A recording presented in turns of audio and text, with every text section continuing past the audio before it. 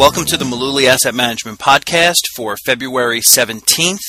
I'm Tom Mullooly, and the format that we use for these weekly podcasts is we take the weekly column that's written by John Dorfman. He's a money manager and syndicated columnist for Bloomberg.com.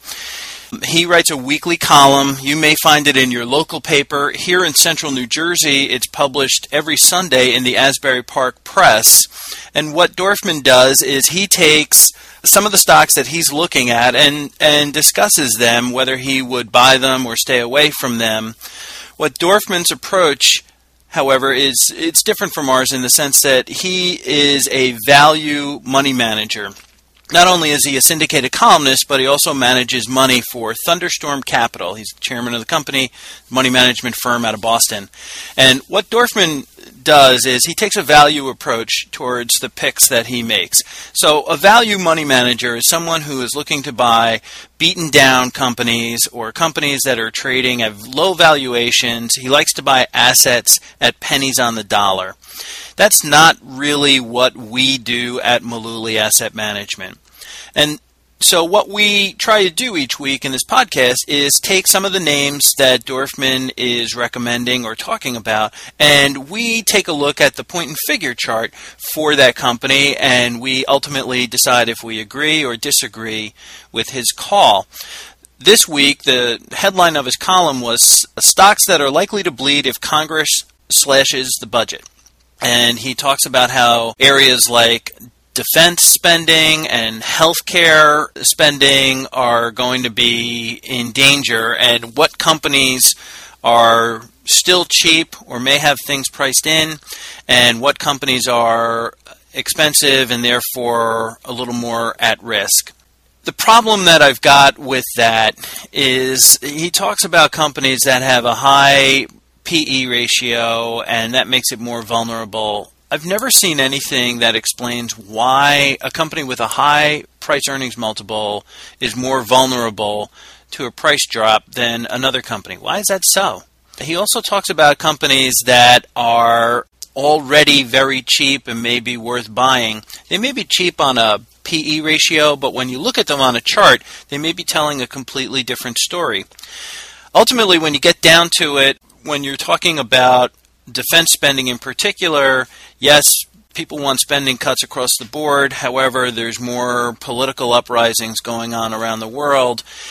He gets involved, like a lot of people in my line of work do, in making predictions of what's going to happen in the market. And at Mullooly Asset Management, we just don't like to get involved in predictions at all. What we say is that the trend of a stock or the trend of an investment is already on the chart. And so you can tell, good news or bad, what's happening with a stock. You could have a company with terrific earnings, terrific revenues, terrific growth prospects, and the stock is going down. Why?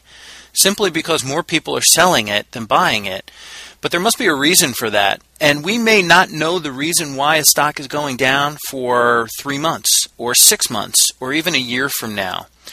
Someone may have some information or a gut feeling or a prediction or who knows what the reason is, but people will buy and sell based on their own decisions, not on something I'm going to tell them or some money manager is going to tell them. And so we will see the direction that a stock or an investment is taking on the chart long before there's headlines in the paper. So in this week's column, Dorfman writes about some of the stocks, some of the defense stocks that are already cheap that may be worth buying, and he mentions 4 of them: Raytheon, Lockheed, General Dynamics, and Northrop Grumman. Well, looking at the chart, Raytheon has actually tested its support line a couple of times. There are, in my opinion, it looks like there's better stocks to buy in the sector, but the trend is positive. General Dynamics has already had a pretty significant run. You know, in September of 2010, this stock was trading at $58, $59. It's now $78. Doesn't mean it's ending its run. I'm just saying that it's already had a huge run. That stock symbol is GD. Northrop Grumman, pretty much the same thing as General Dynamics. In September, the stock was trading at $55. Earlier this month, it was trading. It got up to $72. So already had a good run. Northrop happens to be pulling back a little bit, but this sector really it's all over the map in the sense that, when some sectors move, you'll see all of, for example, the semiconductors moving at the same time. Or you'll see all of the healthcare stocks moving in the same direction generally at the same time. With the defense stocks, they all seem to be telling a different story. Lockheed, LMT is the symbol. The stock just gave a buy signal here at $82 a share. So you're getting a completely mixed story from all of these defense companies.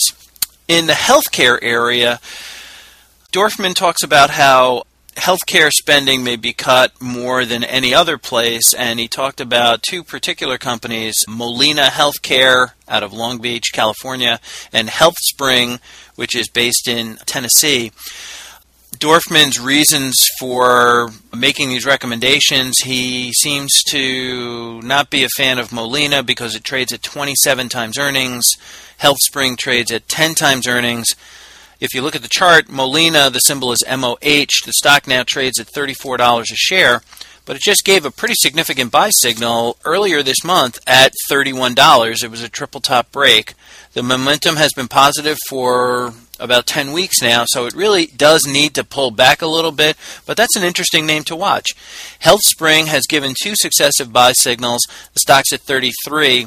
I don't really see on a chart basis that much difference between Molina at 27 times earnings and HealthSpring, symbol is HS, at 10 times earnings. So I don't really buy into the fact that just because a company is trading at 10 times earnings or 27 times earnings that it's a good or bad investment. One of the things that I like to remind my clients is that a company may be trading at a particular multiple, 27 times earnings.